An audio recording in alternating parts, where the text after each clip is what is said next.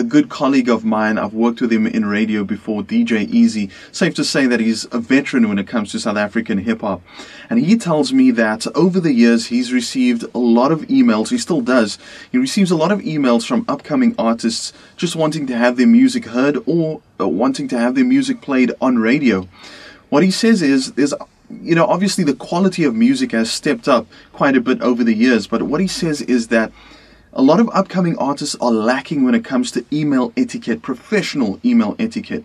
And I thought, why not make a vlog about this just to educate some of the upcoming artists when it comes to constructing a formal email. Now, when we were in primary school, in junior school, we were taught how to construct a formal business letter. And this has sometimes been lost, or over the years it's been lost since we moved over to email. Now, just because we've moved to email doesn't mean that we need to let go completely of the professional aspect of constructing, sort of a formal business email and, resort to using social media, shorthand language and things like that. It still needs to be professional. Because what happens is that the professional presentation is what gets your foot into the door before your music is even heard.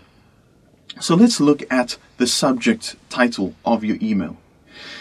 And it has to be concise, it has to be to the point. Obviously, it goes without saying that you need to check your spelling and grammar.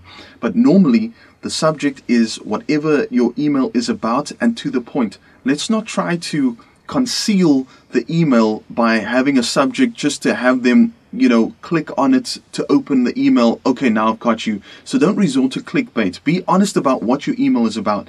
If it's a new music submission, then title it exactly that. New music submission, : artist and song title. If it's about any other business inquiry, for example, playlist protocol inquiry, something that I've mentioned in previous episodes, whatever the other subject could be, just make it concise, to the point, to what exactly the email is. Now let's look at the body of the email. How you start the email is very important. It's your safest bet to start with either good day, a hi, or hello. If you know who the person is that you are addressing the email to, then obviously include their name. But most cases we get like an info@whatever.co.za or music at whatever the company is, then it's a general email, so that then we don't know who the person is that we are addressing. So then it would just be your safest bet to say good day, hi, or hello. Otherwise, include their name as well. It wouldn't be advisable to say good morning, afternoon, or good evening, because at the time that you're sending your email won't be the same time that they're opening their email. Then obviously you go to the formal pleasantries of hope that you are well or trust that you are well, and then herewith or attached, please find the new music submission for playlisting by whoever the artist is and the song title, or you could leave it there and say track details below, and then you list all the things that I've told you to list in episode 12 of Studio Talk.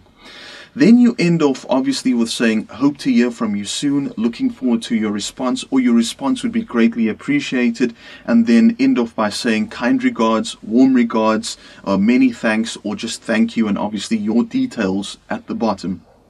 If you are going to start your email with things like, hey yo, what up my dude, or hey fam, or check here, or check it out, that is just not going to work.